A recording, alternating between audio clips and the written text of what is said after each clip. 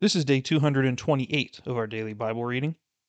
Today we will complete two books of the Bible, Titus, chapters 1 through 3, and Philemon, which is just one chapter. Lord Heavenly Father, we are so thankful to be in your presence this morning. Your love never ends. Your mercies never cease. Your grace is so abundant in our lives. And so often, Lord, we take that for granted. Lord, help us to see you in a better light today. Not only in who you are, which is the most glorious thing imaginable, but also what our purpose is. Because we tend to get lost in this world, and we need your light and your footsteps in front of us, so that you can guide us into all truth. Please bless the reading of your word, in Jesus' name. Amen.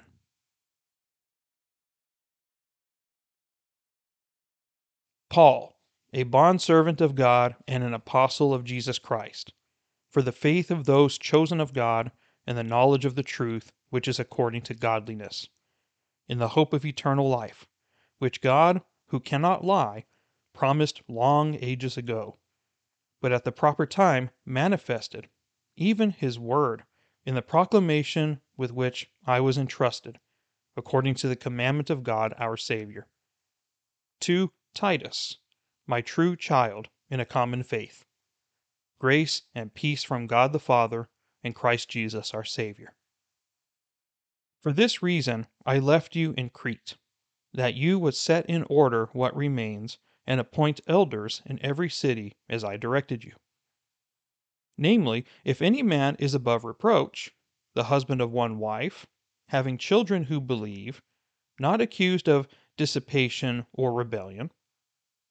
For the overseer must be above reproach as God's steward, not self-willed, not quick-tempered, not addicted to wine, not pugnacious, not fond of sordid gain, but hospitable, loving what is good, sensible, just, devout, self-controlled, holding fast the faithful word which is in accordance with the teaching, so that he will be able both to exhort in sound doctrine and to refute those who contradict.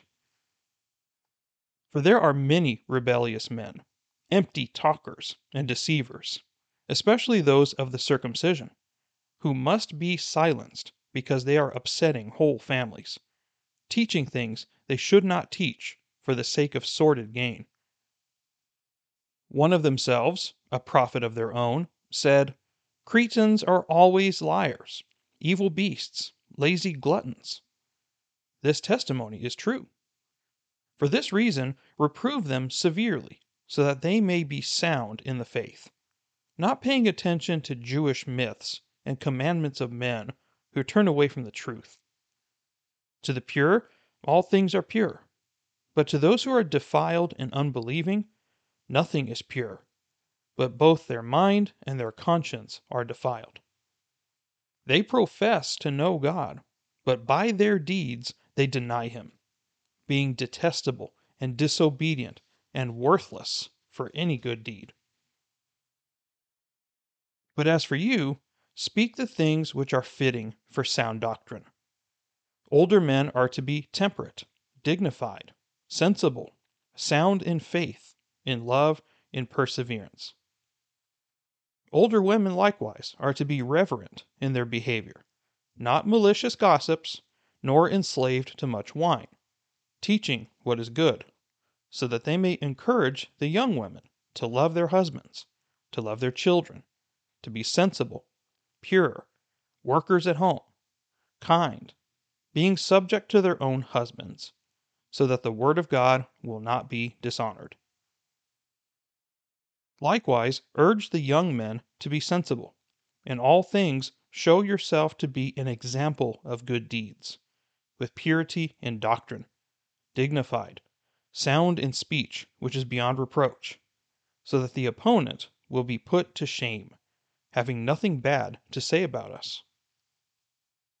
Urge bondslaves to be subject to their own masters in everything, to be well-pleasing, not argumentative, not pilfering, but showing all good faith, so that they will adorn the doctrine of God our Savior in every respect. For the grace of God has appeared, bringing salvation to all men, instructing us to deny ungodliness and worldly desires, and to live sensibly, righteously, and godly in the present age, looking for the blessed hope and the appearing of the glory of our great God and Savior, Christ Jesus, who gave himself for us to redeem us from every lawless deed, and to purify for himself a people for his own possession, zealous for good deeds. These things speak and exhort and reprove with all authority. Let no one disregard you. Remind them to be subject to rulers, to authorities, to be obedient, to be ready for every good deed, to malign no one, to be peaceable, gentle, showing every consideration for all men. For we also once were foolish ourselves, disobedient, deceived, enslaved to various lusts and pleasures, spending our life in malice and envy, hateful, hating one another.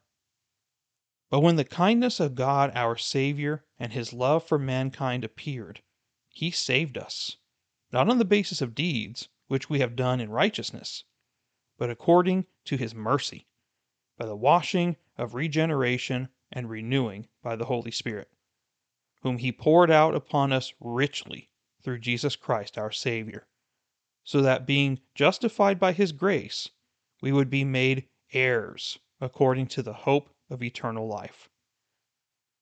This is a trustworthy statement, and concerning these things I want you to speak confidently, so that those who have believed God will be careful to engage in good deeds. These things are good and profitable for men. But avoid foolish controversies and genealogies and strife and disputes about the law, for they are unprofitable and worthless.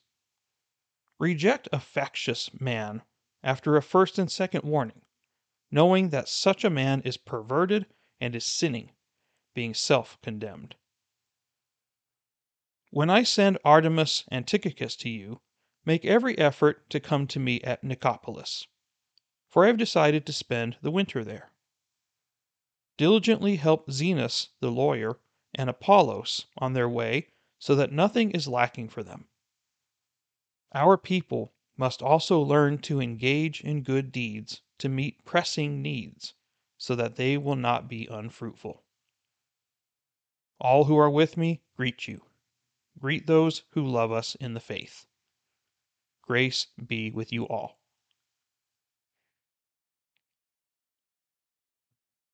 Paul, a prisoner of Christ Jesus, and Timothy, our brother, to Philemon, our beloved brother and fellow worker, and to Apphia, our sister, and to Archippus, our fellow soldier, and to the church in your house.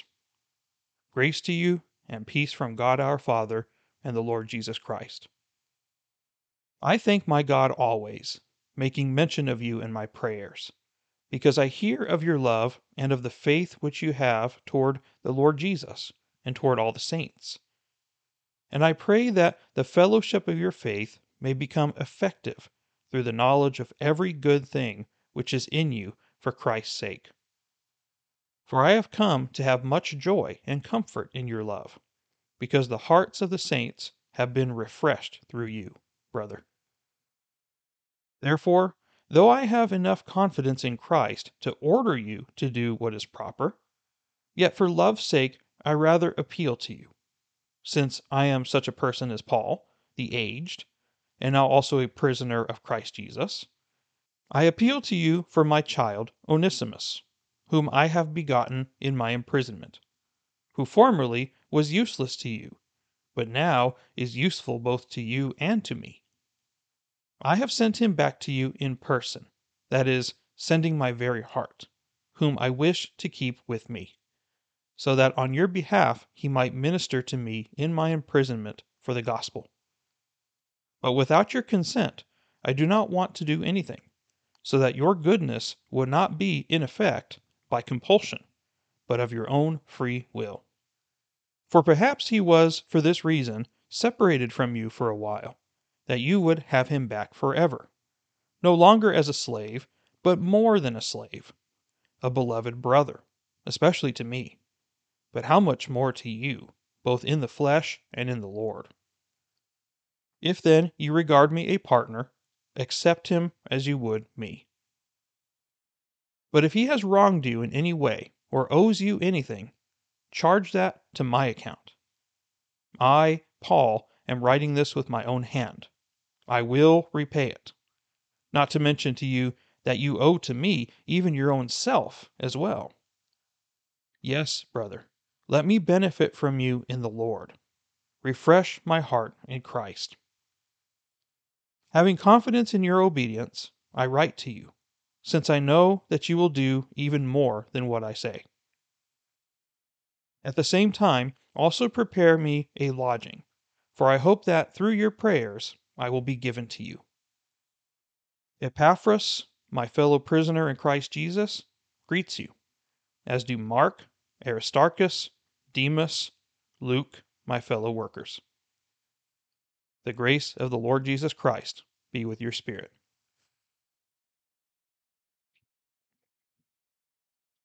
All right, we knocked out 2 books of the Bible today.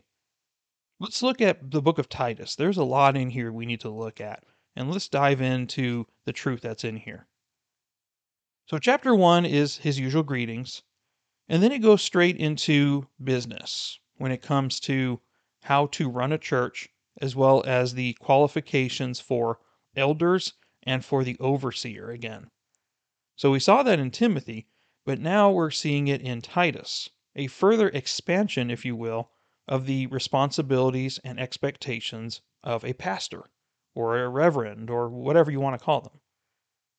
But regardless of the title, it is a very important responsibility. You are the shepherd of an entire flock of people. And so it is most important that the leadership is strong so that the body will be strong. If the leader is weak, then the people will start to splinter off and divide. And we need to make sure that we have God's leader in the seat. And that's why we cannot judge according to the flesh. That's why we need to judge according to God's standards. Does he meet at least the basic qualifications as outlined in the New Testament? And if he does, then he should be at least granted an interview and consideration at that point. And then you narrow it down from there. God's qualifications trump yours by far. So make sure that we are doing that when we look for leadership in a church, even deacons, even elders, things like that. Then he talks about in the second half of chapter 1, people who are offensive in the church. Now, these are people who are not just outsiders coming into the church. These are people who claim to be Christians that do not act like Christians, or are causing divisions or strife. Those kinds of people need to be handled. So in this case, what they're dealing with in Titus's time is a bunch of empty talkers and deceivers, especially those of the circumcision, meaning they were Jewish at one point. And even though they accepted Christ, they intermixed the aspects of Christ with the aspects of old Judaism, as well as tradition, as well as superstition, and all this other garbage that doesn't belong. And if we intermix worldly things with the gospel of Christ, it's not the gospel anymore. We need to make sure that we are not in conflict with ourselves through what we understand and what we believe. These people can be dangerous, especially in verse 16 where it says, "They profess to know God, but by their deeds they deny him, being detestable and disobedient and worthless for any good deed." Meaning that they are not approved. They are unfit for duty, so to speak.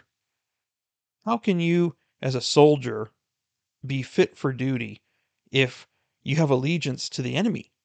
Or you don't want to train? Or you have no care for being in the military at all? You see what I mean? If you were to put the church in military terms, it makes a little bit more sense.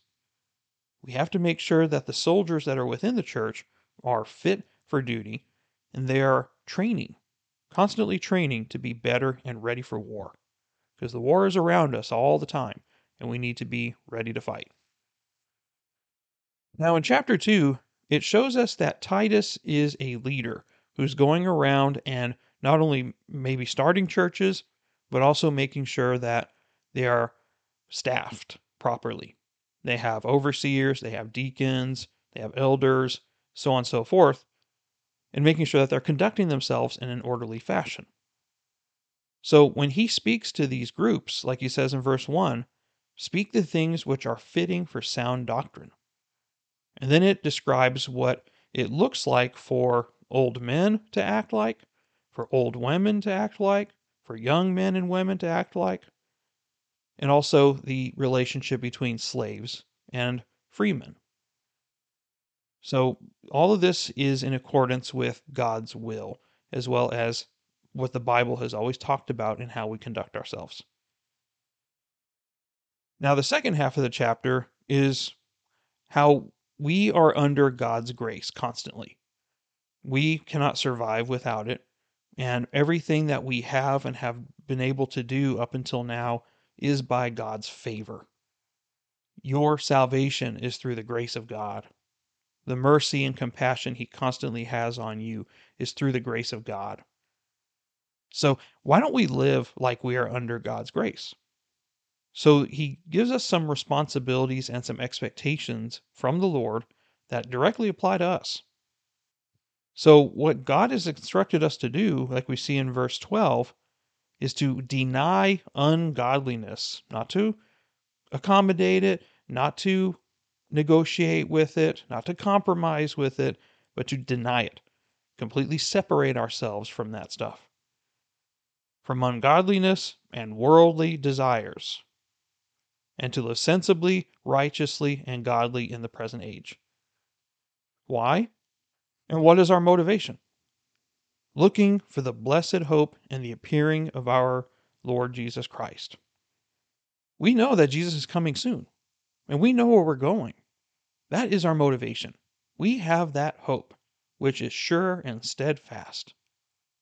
The world doesn't have it, but we do.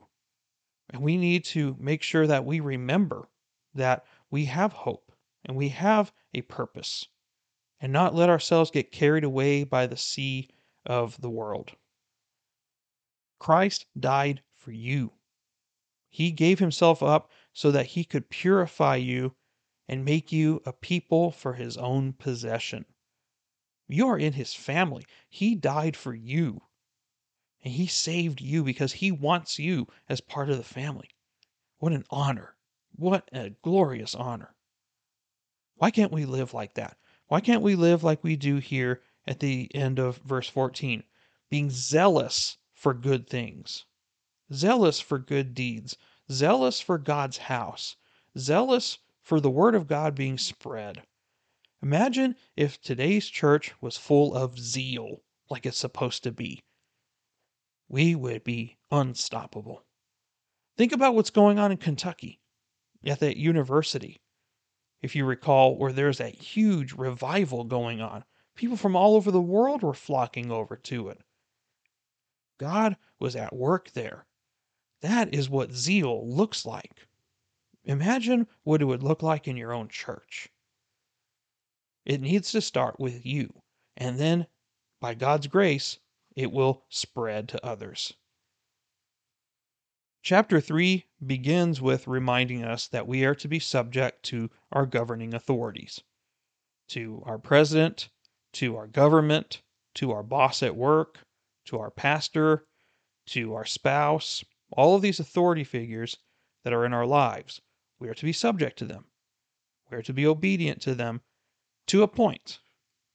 If they begin to disagree with the Word of God, or they are in direct conflict and opposition to it, obviously we do not obey it, but otherwise we are to live peacefully with all men. Then he gives us qualities that define a proper Christian. Because if we recognize that we were once a lost person, we can't forget that. That old life is behind us, yes, but it's very humbling to remember our roots. And it helps keep us grounded. It really does. Because so often as Christians, if we forget where we came from, we tend to get an air of arrogance about us. Well, I'm saved and you're not. I'm righteous and you're not. You don't want to go there because that is not a godly attribute. You are just as lost as the rest of them. And the only reason that you are here today in God's favor is because He gave you favor. You did nothing to earn this. So why do you act like some entitled brat when you did nothing to contribute to your own salvation? Don't forget where you came from.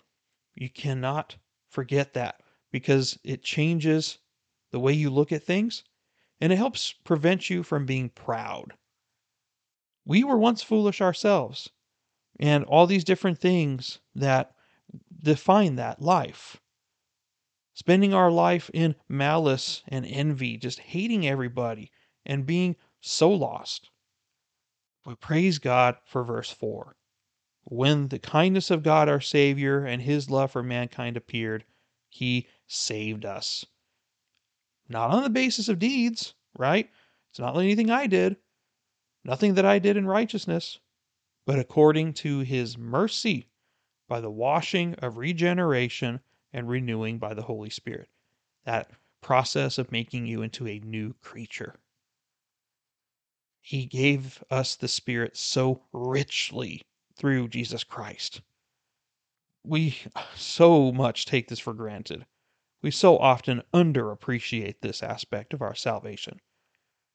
We need to remember our humble beginnings and what lengths God went to save us, but also just how different we are from how we used to be. This will really help your outlook overall, as well as keep you grounded in reality that you didn't save yourself. So don't be proud and arrogant about it. The second half of chapter 3 is in regard to watching out for false teachers, which is always going to be a problem. They're everywhere. Avoid those things because they are ridiculous and they are a distraction. And then it says to reject a factious man, one that's trying to cause factions, after a first and second warning. So 3 strikes and you're out, basically. So if that person refuses to stop after 3 times, then they are removed from the church. That's how serious we need to take this. We need to cut the cancer out of churches, if there are any. Then he gives his final farewells and his personal greetings. And he reminds us here that our people, being Christians, must also learn to engage in good deeds to meet pressing needs. So not only do good things for people, but also to meet needs. Because there are people who are constantly in need. Either they have health issues, they have financial issues, they've got emotional issues, mental issues. We have to take care of these people because they need it. Some people are not even aware of their situation. And those that are, some of them are too scared to ask for help. So if we see a need, we need to meet it. If God puts it on your heart to help somebody, do not deny it. Do not resist it. Go ahead and help and be generous about it. God will bless it. And that completes the book of Titus. Philemon is a very short book. It's only 1 chapter long. And what this is overall about is Philemon is not only a Christian like Paul, he's a friend of Paul's, but he's also a master. And he has a slave that became a Christian during his time with Paul. His name is Onesimus. And so Paul sent this letter to Philemon in order to fight for Onesimus. Because he is his slave, he needs to return to his master. He needs to serve his master. But what Paul is asking is to release him from being a slave altogether, if possible.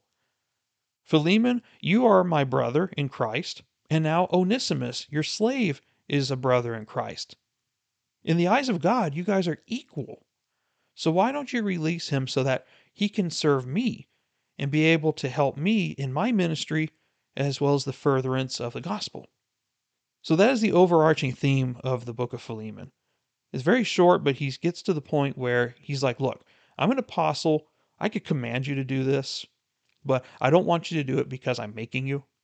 I want you to do it because you want to. And if we are aligned in God, then you will want to.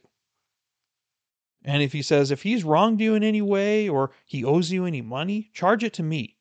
Because don't forget, in reality, if you want to look at it like that, Philemon, you owe me because I'm the one that showed Christ to you. You owe to me even your own self as well. But he finishes with saying that he has confidence in his obedience. He can tell what kind of a person Philemon is and that he'll be good for it. So he's confident in that he's going to make the right decision. Then he concludes with his usual farewells, and that's overall the book of Philemon. Now, tomorrow we'll go ahead and begin the book of Hebrews. It's going to take us about 3 days to get through it, but it is an amazing book. There's so much in here. It's very complicated, some of it. Some of it is very theologically deep. So we'll do our best to go through it as much as we can, but there's a lot in there. This is worth studying in depth for a long time. So as you can tell, I'm excited to get to the book of Hebrews. And for now, that's all that I have. Thank you for listening. I'm Ryan, and we'll see you next time. Take care, and God bless you.